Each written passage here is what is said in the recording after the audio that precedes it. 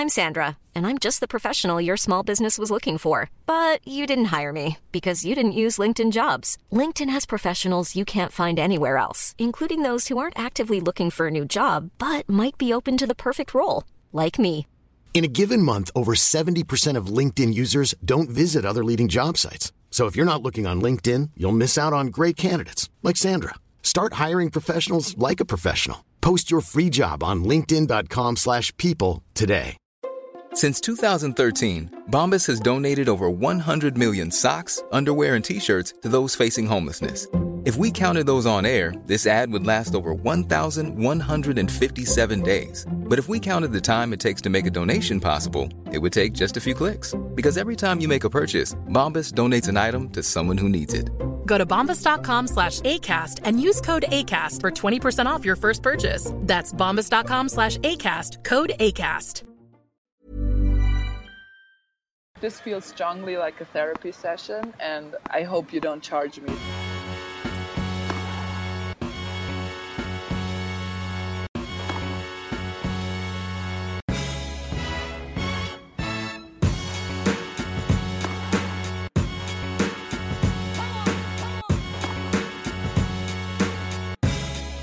Hey Renee, how you doing this week? Great, fantastic.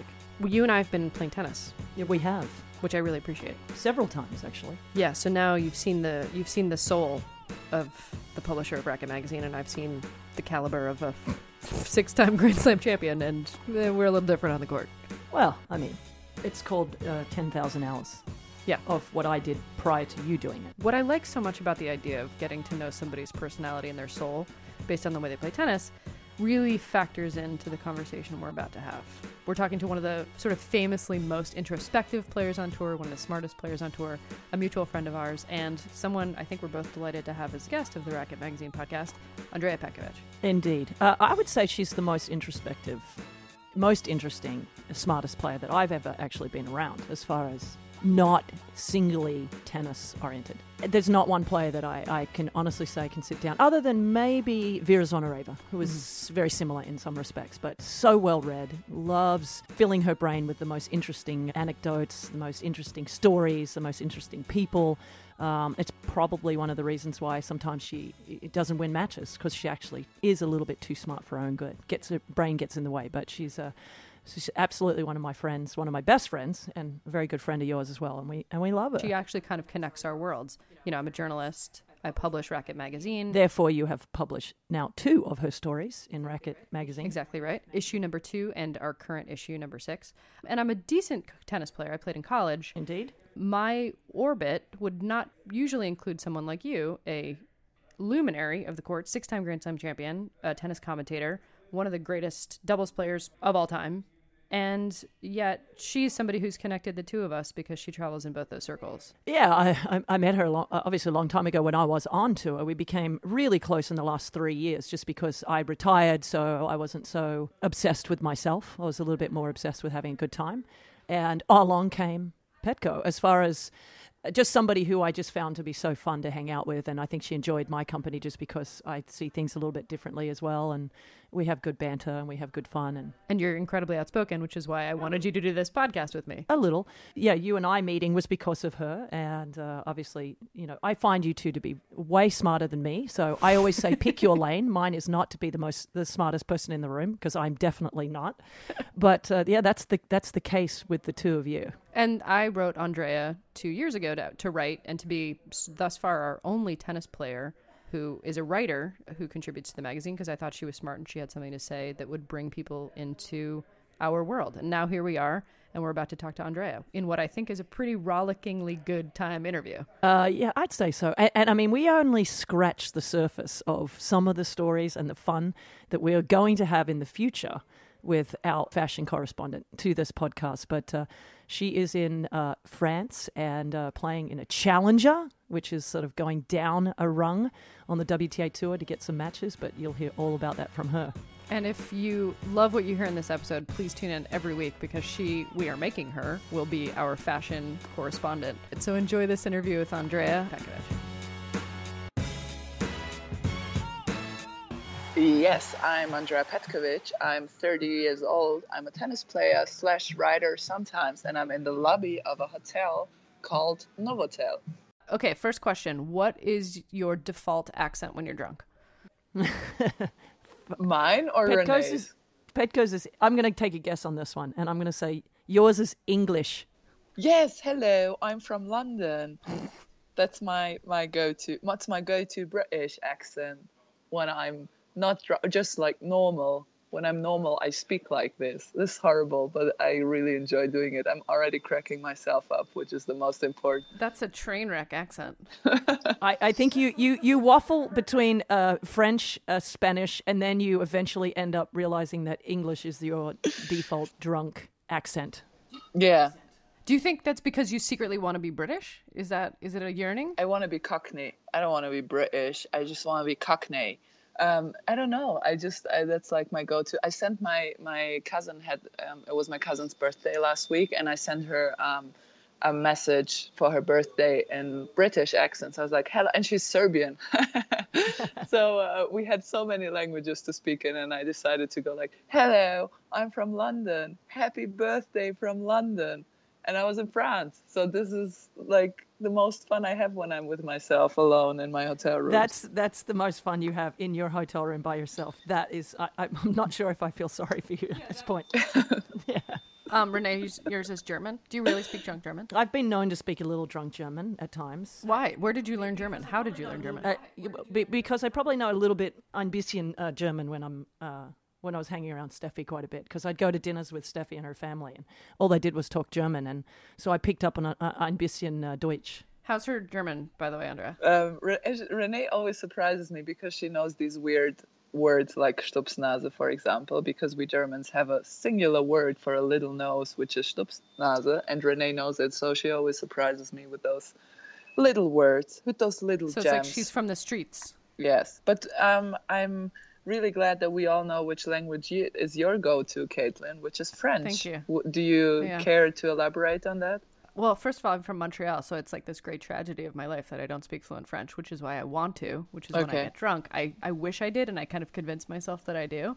And also, I had this really mean French girlfriend, which is where I learned most of my French. Oh, that is not a good story. No. It's not a good story. It kind of begins and ends there. She was just mean in French. And of course, I found this like limitlessly alluring, because that's what you do when someone doesn't like you. Well, that's why I know Petko's little go-to is English, because she seems to find herself these lovely English boys. Is that true? I love English boys, yes. Yeah. Cockney? And I would like to preface by saying boys, because, they have to be under a certain age, like under 30. I didn't say under 20, under 30. Well, as long as they are really pale, really awkward, and really tall, it's okay for me. So the face of an angel and the body of a 15-year-old. The body of a very emaciated rocker, like Mick Jagger kind of look. Wow. Yeah. With the baby face. How would you explain this? Why? I really don't know, but it's like I don't. She likes to be in control. That's not true. I mean, that's not true at all. It's just, I don't know. I listened to too much indie music when I was young, I guess. And especially Caitlin's favorite band, The Smiths. So Christ. that has scarred me for life. You said last week that you have actually found the German version of the Smith group, of the Smith band. Is that true? Yes, I have. I have. Drangsal, he's amazing. He sounds exactly like the Smiths, just with German lyrics, which is pretty awesome. I wanted to send it to Caitlin, but for some reason she didn't want to hear about it. I don't know why. I have a hard time with the Smiths, but the conversation we were having earlier about all the famous literary figures who would be good in bed, I want to pick that up because it's actually a very nice transition into talking about your nascent career as a writer. So you want to say I'm good in bed, or what is the... I want to say that I dispute the idea that all of these misogynist writers who you love would be good in bed, but Hemingway might be. Hemingway. I want you to explain that whole theory. Well, the premise is whenever Caitlin asks me, well, actually we talked about eras, right? Which era we would imagine ourselves to be in. And I really never thought about it. I just said there are just a few writers that I would like to go back to hook up with, right? So Hemingway was one of them, and David Foster Wait Wallace. a second. I just have to stop you here. She asked you what era you want to be in, not what era of writer you want to sleep with. Or was that the original question? Or did you just... She talked about writers and you took it into the bedroom of being with a writer. Okay, carry on. That's exactly my point.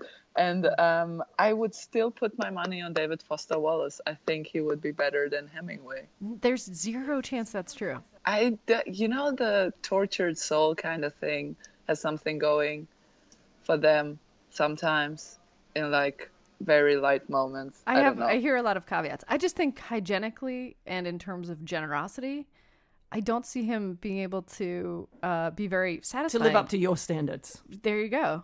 None of you know my standards. They are very low. This is very true. But seriously, let's talk about writers and writing. Okay. I wrote you an email a couple of years ago asking you if you wanted to write for Racket, and you wrote back saying you were intrigued. Yes. Let's start there. Well, when you wrote me that email, I was intrigued for a moment, and then I just totally forgot about it for a year or so, right? Was it a year? I think it was a year. And then I ran across that book, The Art of Rivalry, by an art critic, Sebastian Smee. And he had these 4 artist pairs, and he described their rivalries and how they basically, profited from each other, and how they would have never been or never would have become the artist they were without the other one, and that the breakthroughs in art sort of happened through these rivalries. And that really inspired me and sort of just made me think about rivalries in tennis and in sports. And so I wrote the first piece, or I contacted you first with that idea to write a piece about comparing those artists' rivalries with Roger and Rafa, right? Yeah. Mm-hmm. Do I remember correctly? You do, yeah. You had actually a couple of ideas. It seemed like you had been getting into this mode, which is what I think is so interesting. Because you told me you had kept a journal, you'd been writing. That's the stuff that I sort of want to get at. Well, that's an interesting thing, because I have always been writing. I never had a time where I wasn't writing. I just never was writing to be published, right? So it was always more for myself. It made my thoughts clearer. And it was also just an exercise for my brain. I did a lot of fiction writing when I was younger, just to sort of explore out of my comfort zone and explore my creativity, because I always felt a little contained in the tennis world. So I wanted to do something that was just comfort-wise easy to access, right? Which is your mind when you're on tour a lot and when you're alone in hotel rooms a lot. So that was always the easiest way, right? You always find a pen, you always find a piece of paper. And then later, obviously with computers and iPads, it was even easier to just sort of get into writing. So that was something I was always doing, just to keep my mind entertained and just get out of my comfort zone every now and then. So I just never thought about writing to be published. And when I got your email, that was the first time when I was like, I could actually write something so people will read it. Because I have never showed any of my writings either to anybody. I'm trying to recall. No, I have never showed anybody anything. So that was like a wake-up call for me to be like, okay, let's polish everything you scribble down. Let's polish it and make it readable. Don't just write it down, but also make it readable for people to understand what's going on in the chaotic mind of Andrea Petkovic. Well, it was more than readable. I think it was really excellent, and people really responded to it that way. I thought the piece was great, first of all. Secondly, I loved the bit at the end, actually, because I think one of the things that I urge everyone to read it, because it shows it bottled down really to a little bit of jealousy, and what people want from one another, really, and not sort of seeing what they're already really great at and embracing that about themselves. And I love the bit at the end where Angie turned to you and said, "I'll never be like you," as far as the press conference is concerned. I don't want to tell anybody too much, because I'd love them to read it in Racket. Right. I love that piece, because, you're always sort of wanting something that somebody else has, but you don't embrace what you're really good at. And one of the things that obviously you're really good at is entertaining people, including me and Caitlin on the regular basis. So, yeah, and articulating your thoughts and expressing yourself, and she was looking at you sort of longingly and being and vice in versa. admiration. You were constantly wanting to be having her results, et cetera, et cetera. But Yes. back to that mind piece, because you talked about the chaotic brain and your sort of chaotic mind. We know it well. Explain why that's in some respects not great on the tennis court for you. Well, the thing is, I'm equally emotional and rational a person, which might sound very paradoxic, and it turns into this whirlwind of emotion / thoughts in my head that just sort of carry me away. And I've learned to deal with it better with age, with experience. But I think everybody knows that feeling that when you're at a weak point of your life, or when you're just not at your best, those old sort of devils come back to haunt you. Those old devils and demons that you thought you got rid of, they just come back to haunt you. And I feel like when I have weak moments, I still get back into that mind frame, even though I thought I've had it all put away for a long time. But the interesting thing is about the jealousy part that you mentioned, Renee. What I always thought was very interesting about jealousy, that term for me was never a negative thing. I think for me, the negative thing is envy, when you wish something, when somebody else has something and you wish they didn't have it. I think that's a negative emotion to have.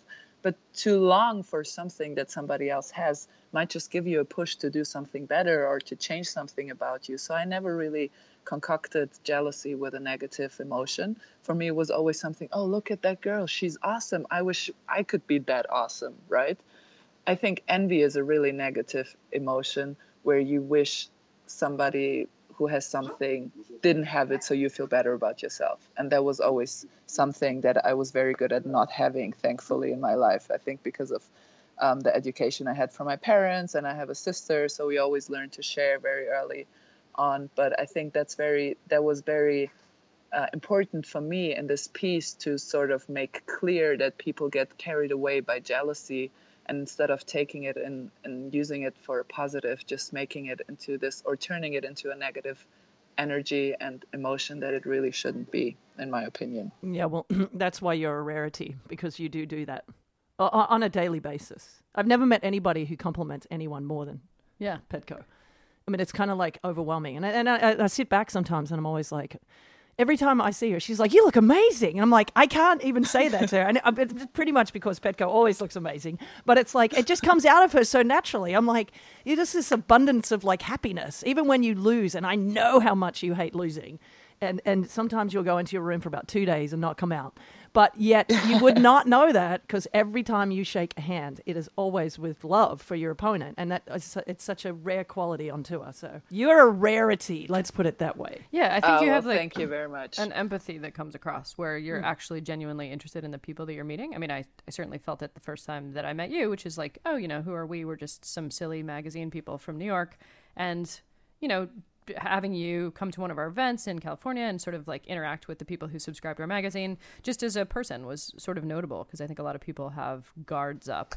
Right. And I want to sort of talk about that in terms of, you have empathy, but also the admiration. So instead of jealousy, even you could use the term admiration for Angelique Kerber, which we were you just have an talking about. introspect that is rare. Yeah, and I think, that sort of leads us into the next piece that you wrote for Racket, which was in the current issue that's out now, which is about musicians. Obviously, you have a lot of admiration for your fellow players. You have admiration for writers, as we know, also musicians. That's certainly something that you are drawn to. What sort of gave you the idea about going on tour? Because you pitched me. I wasn't going to catapult you into a tour experience, but you wanted to do it. Well, the thing is, I think Caitlin and I have this weird relationship of me texting you when I'm drunk at 3 a.m. with some weird idea. So I'm like, you know what? I think I should go to Siberia because the Pussy Riot members are hiding there, and I think I should spend some time with them. And then Caitlin is like, oh my God. And it's like 3 p.m. in New York No, I'm in the like, afternoon. that's a great idea.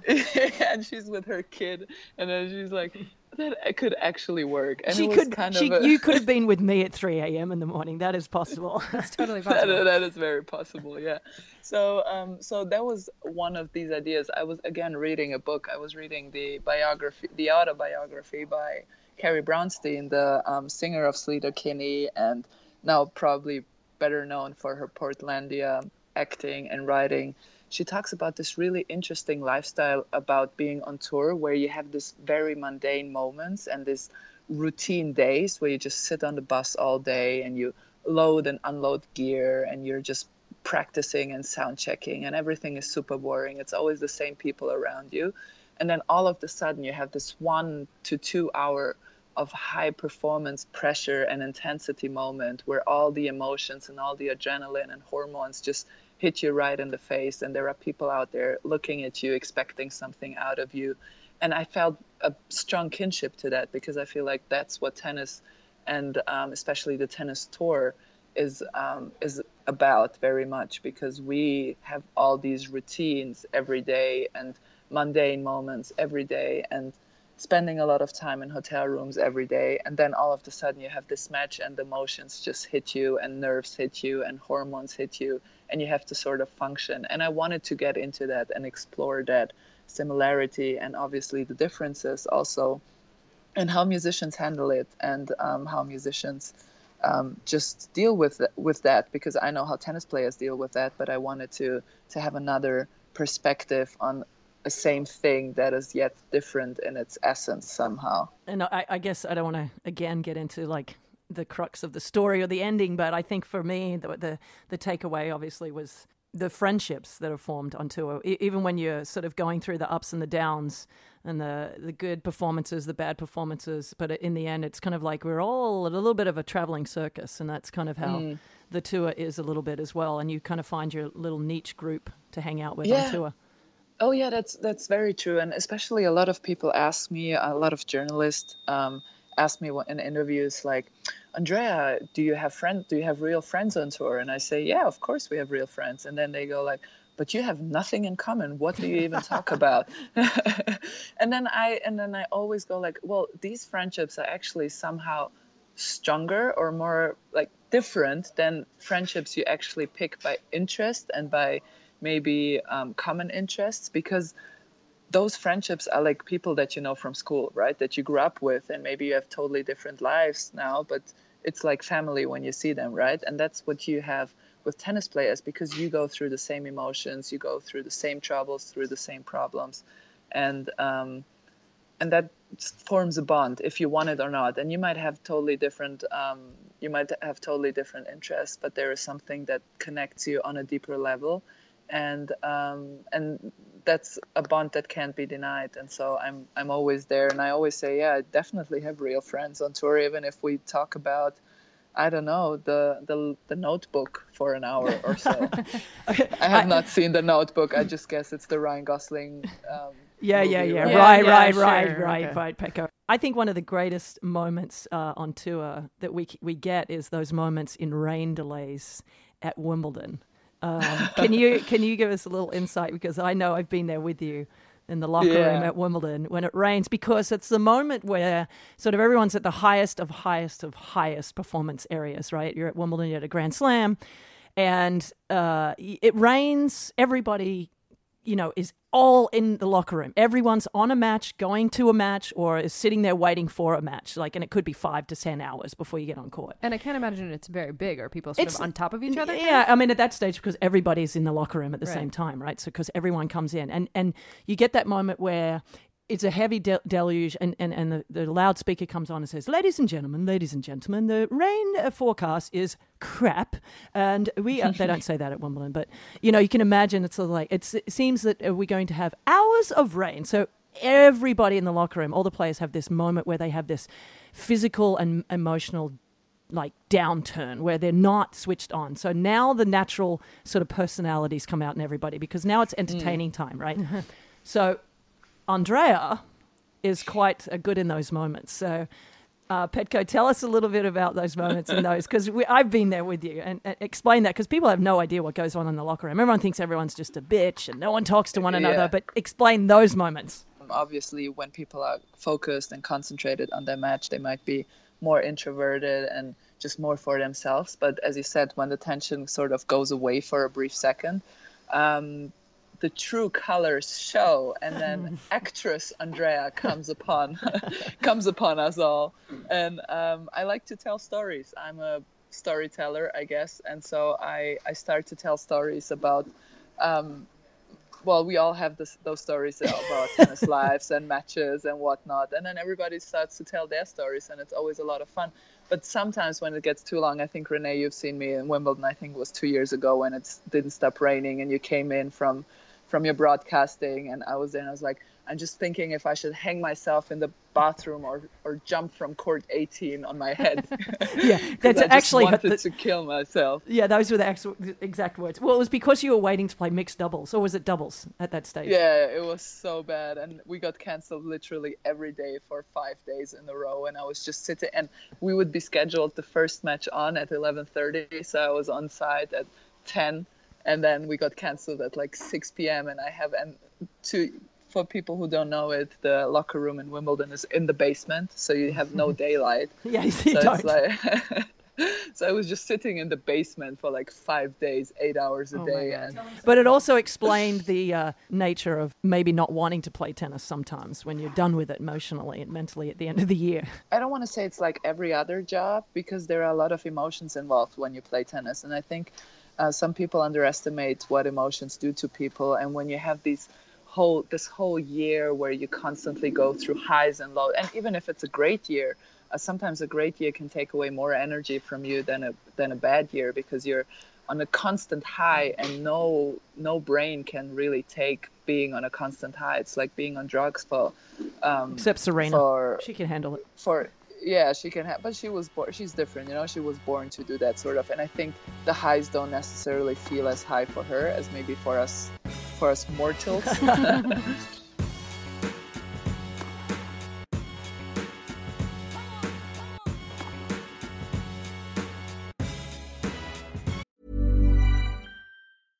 Hey, I'm Ryan Reynolds. At Mint Mobile, we like to do the opposite of what Big Wireless does. They charge you a lot, we charge you a little. So naturally, when they announced they'd be raising their prices due to inflation, we decided to deflate our prices due to not hating you.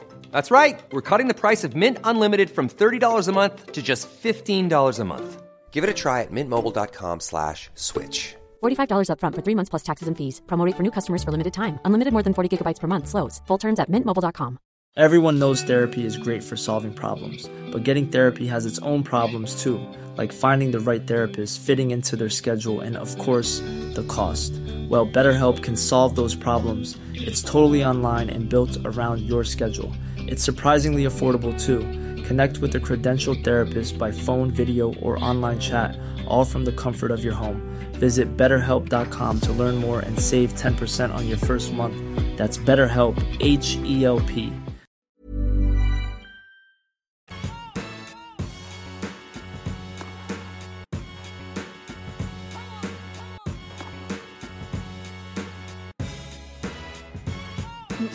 Speaking of mortals, I mean, you're former top 10, right? Semifinals of the French Open, and you rock up. Where are you this week? Explain to people what happens when sometimes you have to claw your way back into that top 30 stratosphere and what you have to do on weeks like this, and explain who you were supposed to play yesterday, who also is going through the same thing that you are in some respects. I mean, how difficult and how interesting what people don't know about what happens on the tour.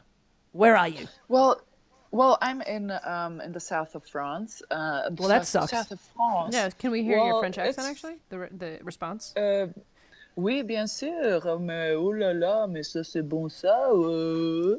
And this is what all French people do, I feel That's what you do when you're drunk. That sounds a lot like my drunk French accent, actually. Go on. Yeah, that's actually true. So I'm in the south of France in a little village called Cagnes-sur-Mer, which is actually beautiful. I'm playing 100,000, so I opted to play a smaller tournament this week to have a few matches and get back on track and get my confidence back on track. And then first round, I draw Ginny Bouchard. who also had a wild card. Yeah, I got a wild card and she got a wild card, and we drew each other, which is funny because we both opted to play this tournament to have matches, and then we were supposed to play each other. Jeannie got injured, so she had to pull out, but sometimes it's just not in your hands. Explain the difference, though, of this tournament. Well, the difference is basically we practice 4 people on the court. We get half an hour of practice sessions a day. We get only 3 balls and no new balls. There is no water anywhere. Yeah, there is no water. You have to either buy your own. So you have to either buy your own or you have to beg at the tournament office to give you. I speak French, so I can be charming if I want to. I can only be charming in French, unfortunately. So it has never worked for me in any other language and on any other country. But so that's what, it's just different.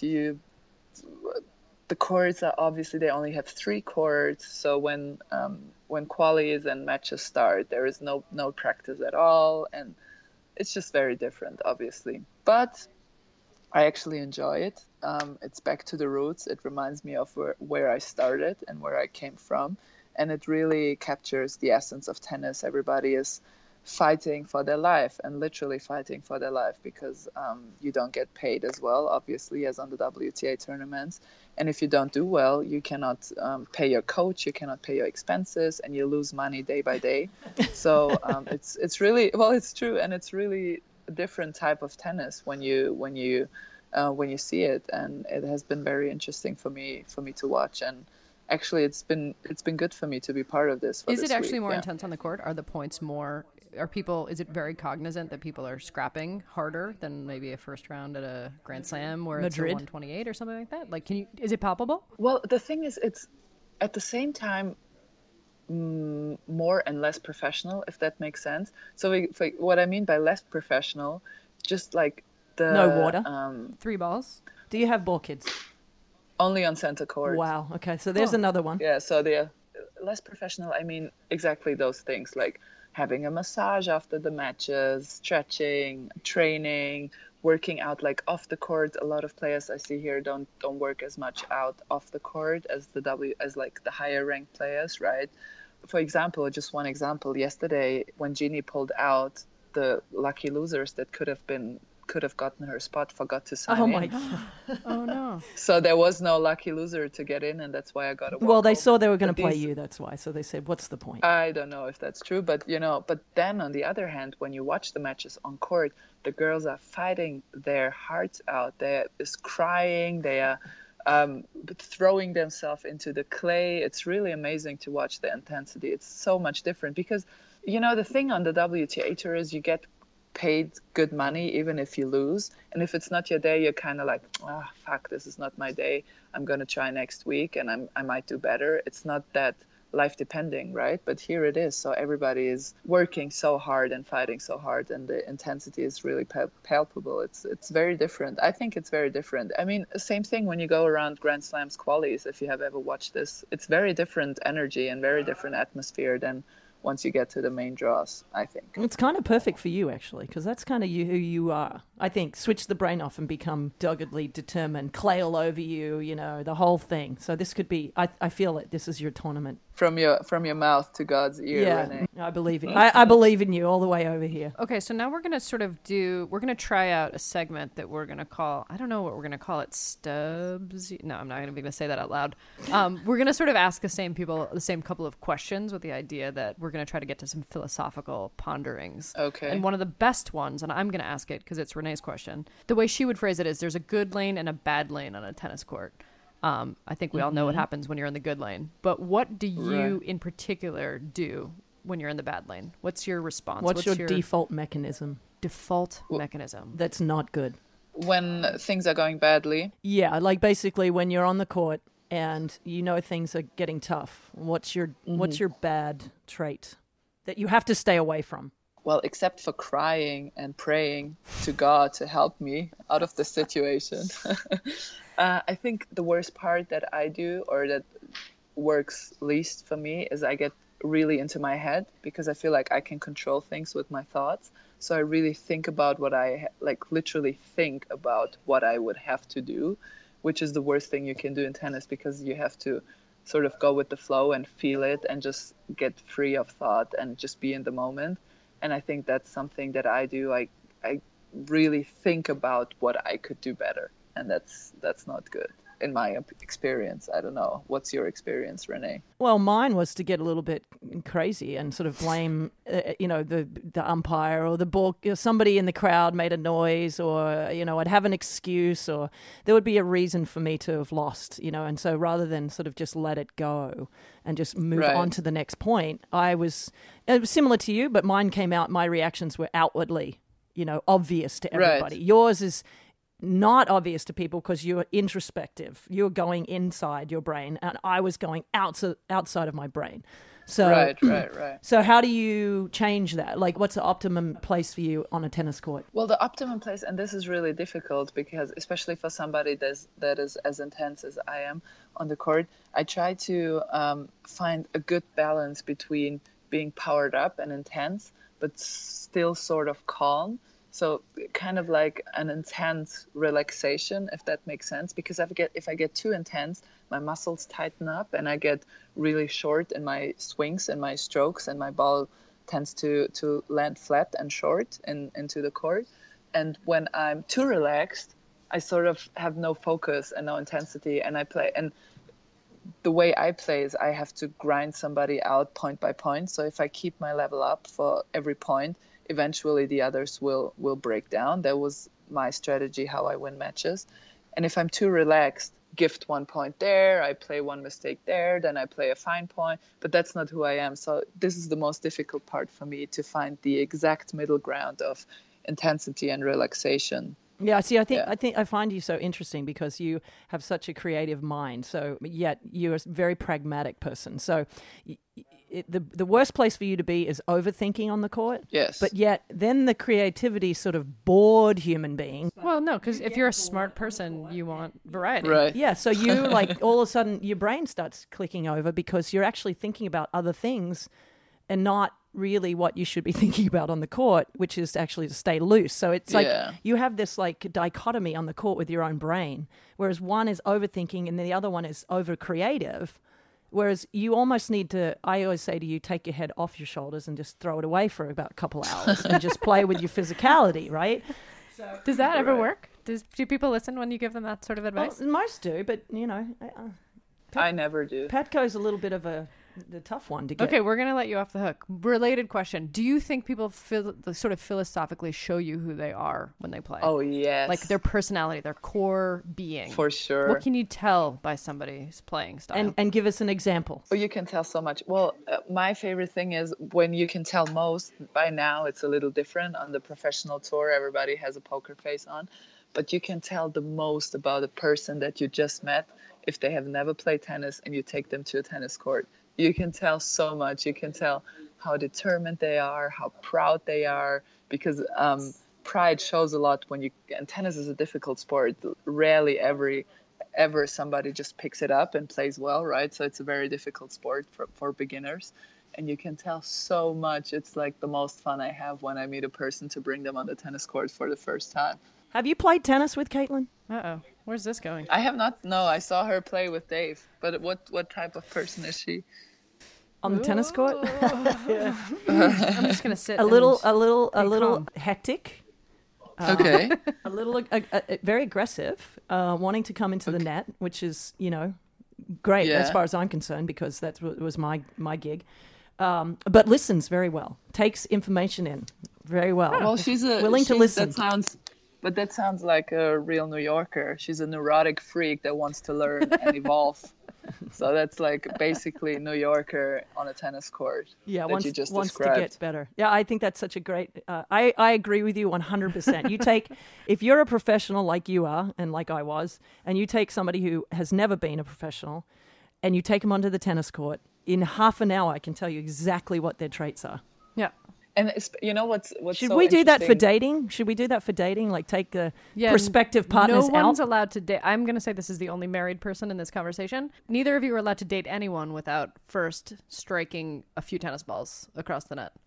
That is going to be your prerequisite. Can you handle that, both of you ladies? Well, I was just going to say the most interesting part for me is when you take a man to the tennis court for the first time and they play, and you really see even like the guys that I go for that are not necessarily like the typical sporty, manly well, not the like typical macho manly guys, but the masculinity comes out in them. They are super proud and they get pissed off if they can't do it, you know. And then the man comes out, and I always laugh at them. I'm like, dude, you look like a 12-year-old girl. Why are you behaving like a man right now? And then you keep dating them after that, or is that like the beginning and the end? Of course. 4 to 6 weeks. 4 to 6 weeks. Well, your German article that you released apparently says that you're not dating at all. So we feel sorry for you. Do you want to just, tap out the end of this little conversation by telling everybody that you have no problem meeting people?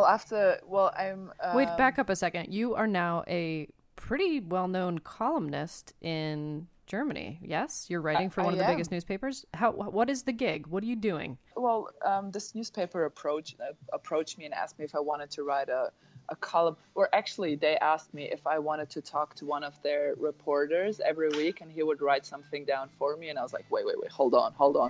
Do you know who I am? No, but yeah. I'm like, published. Who are you talking to right now? Wait. And so I told them, let me write this thing. And I sent them a few Textproben, we call it in Germany, where it's like just a few test drives, and they looked at it and they were like, okay, we're gonna take this. And so they decided that they wanted me to talk about myself and pop culture, which is a really weird sort of mixture. Perfect for you. It's difficult to describe because the column is about so much.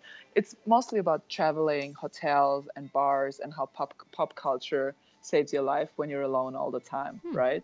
It's a good premise. So, yeah, and so it's supposed to be every column, the anchor of the column is a film that I talk about in the beginning, and then I sort of make a connection to my own life. And the introduction to the column, I was supposed to write an introduction to the column, and it was supposed to be like, why films, right? So I was supposed to explain, because people know me as a tennis player, why would I write about films all of a sudden? I'm not a film expert, right? So the road I went down was like, well, it's not always easy as a tennis player, and every person needs an escape strategy, and my escape strategy is films. So the original sentence that I wrote was following. So it's not always easy for tennis players with escape strategies, because alcohol is not an option, because recovery gets slowed down. For some. Then drugs is not an option because we are under strict doping controls. And sex technically is an option, but it's actually not that easy to get to as people might think on the road. I think that was the original sentence. So this huge gossip magazine took out that sentence and they made it into, and the headline was, Andrea Petkovic has no sex. And literally in the first 3 hours after the headline appeared, my Instagram exploded into freaking maniacs writing me direct messages like, I have no sex either. Maybe we should get together. And you know what the worst part about this is? In my naive idealism, I thought, well, look at this. People really like my column. until my press guy sent me a screenshot of the headline of this huge newspaper that had featured the quote, and then I was like, well, off you go, idealism. It was not my column. It was just one sentence that I accidentally put in there. And that's how my life got destroyed and went down the drain in the course of 2 hours. In the course of 2 hours, or maybe let's say a day, you got, just to take a ballpark figure of how many guys 50 tried 500 50? No, you don't understand. No. Tell us. Okay, so I turned off my phone because it got so bad for 2 hours, and when I turned it back on, I had 99 plus direct messages, so they couldn't even count it anymore. So I just blocked all, and then I called Renee to rant about this fucking newspaper and how they destroyed my social media for the next 5 days. And we talked for 13 minutes. I have it on record. We talked for 13 minutes.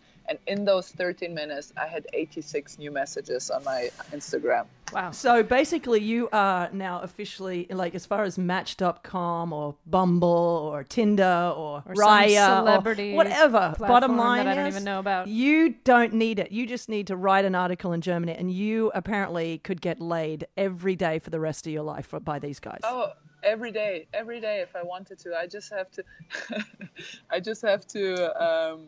respond. I just have to go on my direct messages and pick one, just like throw an arrow and pick the first one that comes out and be like, hey, do you want to get together? Because we both have no sex. And then they would be like, oh, okay. For the record, you know, because I know you've wanted to square this away, but for the record, have you had enough sex that we don't need to worry about you? I just want to say I'm fine. Okay. I just want to say I'm not lacking in any aspect of my life. But I also want to say the funniest thing is when I told the original sentence to Renee, her first reaction was like, that's not even true. You do 2 out of 3 things every time you lose. I'm like, Renee, it's fiction, okay? You don't do the drugs part. I know that for a fact. Artistic because you liberty. Can't. But as far as the alcohol and the extracurricular activities You're with fine. the You're opposite fine. sex, I can attest for fact that you are completely fine. Renee, she's never going to come on our podcast again. Yes, she will. She will.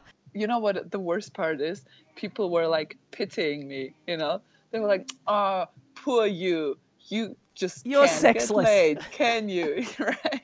And I was like, oh, I'm okay, I'm doing fine. Don't worry about me. But no, this feels strongly like a therapy session, and I hope you don't charge me for this. No. Not this time. Not free. considering you have pretty much given me therapy for about 5 months thus far, but we won't get into that right now. Well, listen, Andrea, good luck this week in the south of France. I can't wait to speak some French with you, drunken or not, hopefully in Paris. Thank you. Leave me out of the French Merci. conversation. You can speak German. And please come back on our show because we didn't even get to what you've promised both of us, which is that you're going to be our fashion correspondent. Yeah. Can I please be a fashion expert? Give us like your best Met Gala outfits. I have a good one, but go ahead. But I'm very curious to hear your thoughts.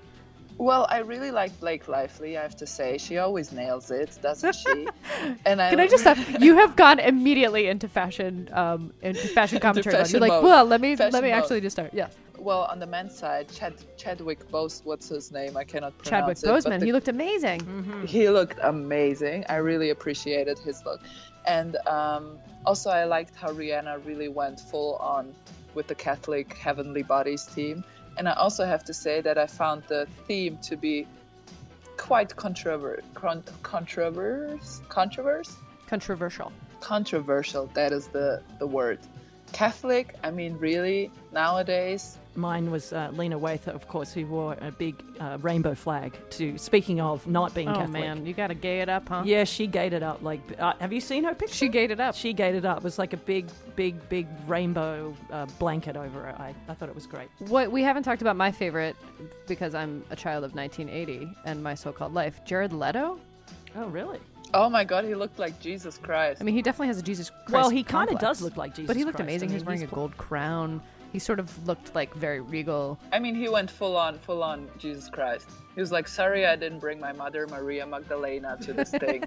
I did love Tom Brady and Giselle Bundchen, of course. Like, I mean, those two, I don't know. No, I they don't should respect them. They just want to put themselves on top of that trophy, don't they? They're so gross. Yeah. They're It's the like grossest. his slick back hair. I don't want people that perfect in my life. You're talking to two of them. Caitlin and I took such offense to that comment. Okay, and then lastly, this is sort of unrelated, but it is on the fashion tip. Did you see the female members of the Cannes jury and how immaculately they were dressed? It's Lea Seydoux, Cate Blanchett. Okay. Oh, I saw that. Kirsten of course. Stewart, a Ghanaian, I believe, singer whose name I don't know. Yes. And then some men. And like the fact that the men were such an afterthought and not even in the pictures kind of makes it. Because those women looked amazing. Well, Cate Blanchett. They looked amazing. Well, they are just 20 minutes from me. They are 20 minutes away from me in Cannes. In Cannes. Ils sont à Cannes. right? Very très bien. Apparently. Bien sûr. Yeah. Well, they look amazing. But I know I want it to be like weekly feature on the podcast as a fashion expert. Fine. But I just want the people to know that Caitlin didn't want me to be that person. And so that's all I'm going to say about it. And my emotions, my feelings were maybe I'm or maybe editing not all of this hurt. out because it's not true. I accidentally sent you a text to my best friend. You interpreted that as I don't want you to talk about fashion, when the reality is I want nothing more than for you to talk about fashion every week. Now we're going to talk fashion, because you have to say it in that German way that you do. Fashion. Fashion. We haven't told this story, but we have to get this in there some way. But Andrea, when you are stopped at, the border control of any country in the world and someone says to you, what do you do for a living? What do you answer them? You know, because my question, when I played, I would say, I'm a professional tennis player. I'm here to play an event, blah, blah, blah. Now I'm a TV commentator, an analyst. I work for ESPN, blah, blah, blah. Caitlin would say, I'm a publisher. I'm a writer. I'm sure. smart. I'm like, I've got great feet. I've got great feet. What do you say when someone asks you, why are you in New York? Well, the guy that asked me this year, he asked me, like, what's the purpose of your visit? And I said, I play tennis. And then he laughed at me. And I said, that's a real job, sir. And then he said, whatever you say, ma'am. And I just went on my business. So Petko doesn't say, I'm a professional tennis player, which is what you should say. She says, I play tennis. Well, I do Beautiful. play tennis. And I have glorious eyebrows. We know. Andrea, thank you for joining us on our inaugural episode. Hey, and thank you in advance for being our weekly fashion correspondent. Correspondent. And I would like to say to you, vielen Dank, meine Freud. Freud? No, friend. Freund? Let's get her What drunk is it? and see if she can pull this off. Freund. Ich liebe dich. Danke. And that's it for this episode of the Racket Magazine podcast. Thanks for listening. Our host is Renee Stubbs. Our co-host and producer is me, Caitlin Thompson. Music by internationally renowned DJ Stretch Armstrong. Thanks to Tim Ruggieri, Taylor Dalton, and the team at Acast. Find us at racketmag.com/podcast and subscribe to us at any of your favorite podcatchers.